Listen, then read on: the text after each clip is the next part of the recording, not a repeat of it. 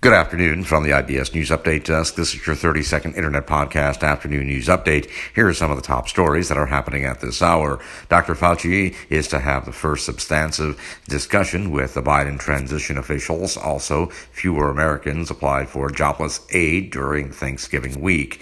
And the national Christmas tree lighting in front of the White House will officially be lit to commemorate the holiday season as the year that has been marked by a pandemic and bruising presidential campaign draws to a close.